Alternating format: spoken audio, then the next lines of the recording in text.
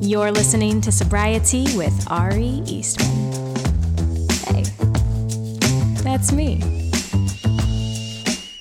Well, hello everybody and welcome back to, oh my god, this podcast is still happening. Testing. Is this thing on? Yes, it's me and we're here. And this is Sobriety with me, Ari Eastman. I owe you guys an apology. I have not been consistent and I have posted on social to let people know when the podcast is not airing, and that's on me. And I know that's not a great way to grow a podcast and a project and something that I do care about. But things have been kind of difficult lately in my personal life with things going on. I mean, I'm okay. You don't have to be worried about me. My sobriety is intact. I'm healthy. All of those things. But, there's just been things going on with the people that I love. And I think that when you host a podcast, especially a solo podcast where you open up and you talk about your life, it can be hard when you are in the midst of going through things or watching people go through things, because there are plenty of stories and topics and emotions that are not for public consumption. And, I have always been, for better or for worse, the person who comes on to social media platforms and, makes content that is very much about my life and what I'm going through. And I have found that sometimes it's better to have space before you talk about things and to have time, which makes it a little bit difficult to record things in real time, because I don't want to act like everything is hunky-dory, but I also don't want to give away things that are personal. I know that was all very, very vague, but the point is, I'm okay. I'm fine. But, things are hard, and I think the holidays can be hard. And that actually is honestly a good lead-in, because I want to do an episode sort of about the holiday season as a sober person. I mean, the holidays are hard, just period. It doesn't matter if you are sober or not. They can be hard. The holiday season is like a Dickens novel, It's the worst of times. It's the best of times. On one hand, you've got a lot of twinkly lights. And I just love twinkly lights. I have really distinct memories as a child of being mesmerized by lamp stores. Just stores with lamps and lighting. Very magical, those places. For some reason, I would walk by a store that sold lamps and I'd be like, I want to go to there. Honestly, the same thing with the lighting section at Home Depot. I hated Home Depot as a kid. My mom is a super crafty, handy-dandy lady. I mean, she, by herself, built a chicken coop in our backyard. She's always refurbishing furniture, just very good at building things. She did not pass that trait on to me. You want some parody song lyrics? I got you. You want me to build a bookshelf? I don't got you. But whenever she would drag me to Home Depot, and I just hated being in Home Depot, the only thing that would make it really bearable was I would walk through the lighting section, and I would just look, and I would be like, look at all this beautiful light around me.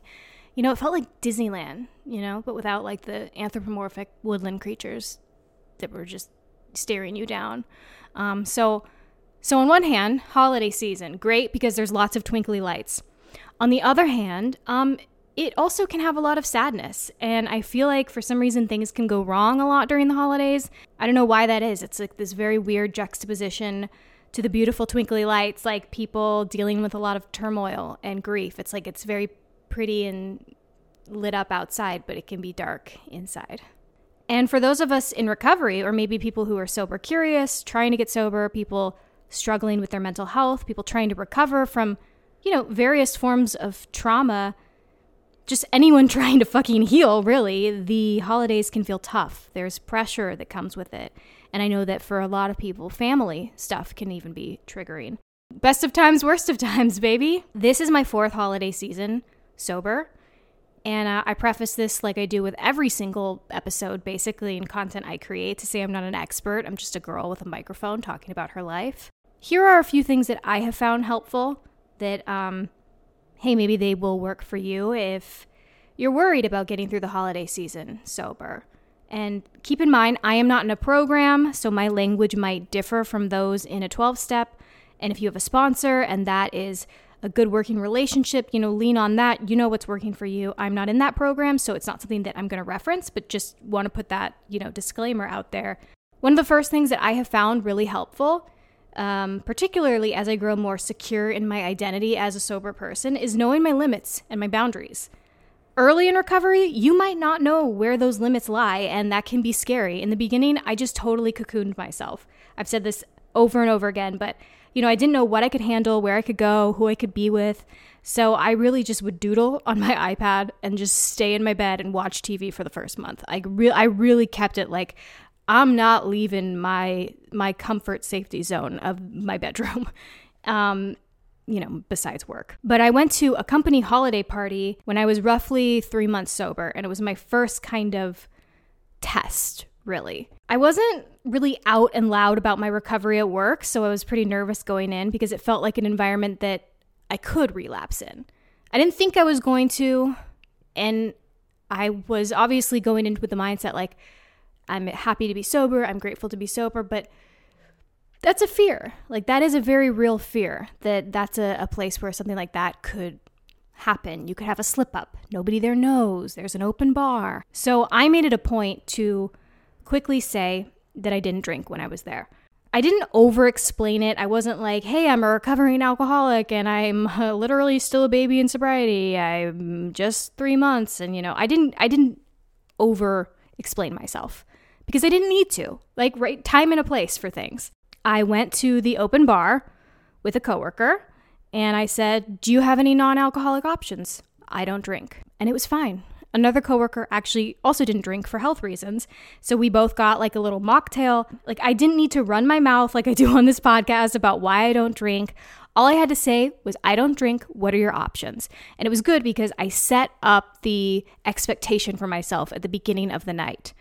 I said, I don't drink. And I said that and had a witness to it. And if someone pushes you on it, like, that's a weird sign about them anyway, that they're not going to be a safe space for you. But you can always say health reasons. You don't owe anybody the full story of your recovery. Just keep it basic. Have a script going in. Have the line that you're going to be comfortable with. Practice it before going in. And I think just having that sort of already prepped can also alleviate some of that anxiety. Another reason this time can be tough, and it's something that I have personally been struggling with, is that it's a really booze-heavy time, and it can feel like everybody and everything surrounding the holidays has to do with drinking and cocktails and be merry and be drunk, and that can feel very alienating, like you are missing out, and it's upsetting to feel left out. We don't like it. It feels like a childhood thing of like being picked last for kickball or something. It's just, it doesn't feel good. Nobody feels good when they feel like they're the odd man out. For me, and the thing I've been having to deal with and really take a step back and work on letting go of, is that seeing so much about alcohol during this time makes me angry. And I know that's a personal issue and I can't put that on other people, but it's the reality. I've definitely felt angrier this holiday season than I did previously. And it's, due to a lot of personal stuff I've got going on and the pain and grief that I'm witnessing with people I love. But this anger, it's not good and it's also not healthy. I can't let, a stupid everything happens for a Riesling dish towel that I see at Home Goods ruin my day. That's another addiction, to feeling angry and to blaming and to misery. I can't do that shit either. It's hard when something that caused you so much hurt and so much destruction, or for people with loved ones who have struggled with addiction, and the hurt that it's caused you and the trickle-down effects of it. It can be hard to not be mad at the glorification of alcohol, especially during the holidays when it feels like it's even more in our faces. So something I have been trying to do is I have been trying to visualize a balloon. Visualize that balloon and my anger, and taking all of my anger and screaming into the balloon. Screaming all of that anger, that frustration, that bitterness, that pain into that balloon. And then taking the balloon and letting it go. And it doesn't always work, but I have to try. Because it's not gonna help me. For the holiday time specifically, this anger isn't doing anything. It's just making things worse for me. So I try to look at the influx of alcohol stuff and remember that this is a choice I made for myself. I didn't make it for the rest of the world. And that can be difficult. It's not a perfect analogy, but almost like people who go vegetarian or vegan, like it's a singular choice for singular reasons. And it can feel like personal, right? It can feel personal when you made this choice, this empowered choice, and it's making you feel better and you feel like you have, unlocked all these things, and it can be difficult to not want to share that with everybody else, especially when you feel like it's making your life better and other people's lives better too, but it's yours. So it's not fair to be mad at the person at the holiday party who makes a joke about like only being there for the open bar, just blow up your anger balloon and let it go, because this has nothing to do with you. Another survival tip, and maybe more actionable, maybe easier than letting go of anger, letting go of the anger that consumes you, would be just to have your go-to non-alcoholic drinks with you at gatherings. Bring them so you don't have to worry about someone providing them. I love a hot cocoa, love a sparkling water, a juice, a fizzy juice. Bring it with you to the party or the dinner, or let the host know, and make sure that there's something for you. It helps with that whole left out feeling. Maybe make a cool mocktail, the ritual of it can feel fun. I'm personally not someone that's really into the non-alcoholic spirit wine kind of thing. I know a lot of people like them. I'm just not into the idea of like having something that tastes like the thing that, caused me a lot of pain and destruction. But there are plenty of people that enjoy it. So if that's something that you like, bring that. The point is just have a replacement. BYOB, right? Bring your own beverage. It's such a small thing, but it really can make a difference. You pour it into the same kind of cup that everybody else is using, and it can help, like I said, make you feel less like you are alone. And also, you're not alone, right? Like, you not drinking alcohol doesn't mean you are alone. You're all just people eating, drinking, gathering together, having fun, talking about things. Like, you not drinking alcohol is such a tiny, tiny, tiny thing that it shouldn't make you feel alone, but it can, and it does. So, have a replacement. Also, kind of on that, I think it's really important to remind yourself that fun is a concept that you get to redefine.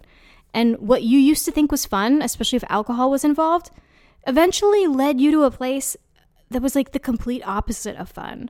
Getting fucked up and having no memory of what you did or what you said and feeling like garbage the next morning and being anxious, that's not fun. No matter what society has tried to brainwash us into thinking. Some of the times that I have laughed the hardest have been playing Jackbox with my family, totally sober. So I think you have to think about what brings you joy, true, actual joy, what like lightens your spirit, and you laugh and you smile and you feel good and you feel safe. I think safety and fun, it can seem kind of like everyone thinks like fun is like being wild. But for me, when I feel really safe, that's when I'm able to have the most fun too. So lean into those places, those people, those activities. You are not obligated to do something fun, and I'm using air quotes, fun, that doesn't actually make you feel good at all. Take breaks, especially if you have an obligation, like let's say you have a family obligation, you have to be somewhere that is going to be triggering or difficult or hard to get through. Take breaks, go to the bathroom, bring your phone. Listen to, 10 minutes of your podcast, your favorite podcast. Plug this one. No, I'm just kidding. Listen to a podcast that makes you feel good. Listen to some music. Whatever. So you're in the bathroom for 10 minutes. Tell people you had diarrhea. Like, they won't ask any more follow-up questions. Take breaks, right? Maybe, volunteer to go run and grab something for the grocery store if that's not going to stress you out, right? Like, if going there is not going to stress you out. Take breaks and remove yourself when you can feel yourself getting really stressed. If you can, go for a walk. Sometimes I really think it's about just redirecting, and when we can kind of feel ourselves getting overstimulated, stepping away. All of these things take practice, and there's no perfect way to have a sober holiday. There's no perfect way to do life. There's no perfect way to be a person. Like, we're all just fucking up and trying and doing our best and being human beings who are, multifaceted and blah, blah, blah, blah, boring. Boring. Humanity, boring, okay? But I think that those things can at least, help you get through it. And to know that, it's just a day. I remember I think it was my first Thanksgiving sober. And the actual, day and all that stuff was fine. But I was pretty early on in recovery. I got sober end of September, so Thanksgiving. So I was really, really, really a baby in it. And I hadn't fully talked about how much shit had happened to me. You know what I mean? It was oh, I'm not drinking anymore and I was kind of easing into it. And the actual holiday was fine, but I remember traveling was really difficult because I just saw every single sign I saw in the airport was about drinking and alcohol, and I was nervous to fly. And it just felt like minute by minute. And I just kept checking my app to see how much time I had. And it was just gritting my teeth and white knuckling it. And I think the good thing is you don't have to do that forever. Anything in the beginning, learning a new skill is hard in the beginning. It takes time. And a lot of times in the beginning, we feel overwhelmed and we're never going to master it. Whenever I start a new job, I feel so stupid for the first 3 months. I feel completely inadequate. My self-esteem kind of goes down. And it's because you're learning a new skill and you're in a new environment and you are adjusting. And that makes us feel very vulnerable. And so when you do new things, especially sober, it's vulnerable. And vulnerability is not comfortable for a lot of us. But you will grow comfortable in it, and then you'll find your strength in it. Just those deep breaths and take it day by day, minute by minute. I hope some of that could be helpful. Listen to your favorite, sober podcasters. I'm not even just joking to be like me. Listen to sober people, read some sober literature, have your toolbox ready if you think it's going to be difficult. And remember, it's just a fucking day. That's what I always say with New Year's. I hate New Year's. I really hate New Year's. I've always hated New Year's, way before alcohol entered my life. And because I never really want to do anything. And then I feel like I'm, less than because I don't like to go out and do big crazy things. And then you feel like you're missing out, but I don't actually want to be doing anything. And then I feel like something's wrong with me. And it's all made up. Everything is made up. The stories we tell ourselves, made up. Holidays, made up. The things society tells you about what you should be doing on holidays, made up. Everything is fake. So just remind yourself of that, just be everything is made up. So you make up what you want in this world. You know what I mean? Except for science and facts. Let's get back to believing science and facts, because it has become really easy for people to just go, that's not real, about literal proven facts. So, some things are real. I take it back, walking it back. But the stories we tell ourselves about who we should be and how we should feel, that has room, right, to change and to adapt. So, give yourself grace. You got this. I believe in you. And I'm really proud of you, no matter what happens. I'm grateful that you are here and you are listening. So, I will see you next week. Probably. Okay. Bye, everyone.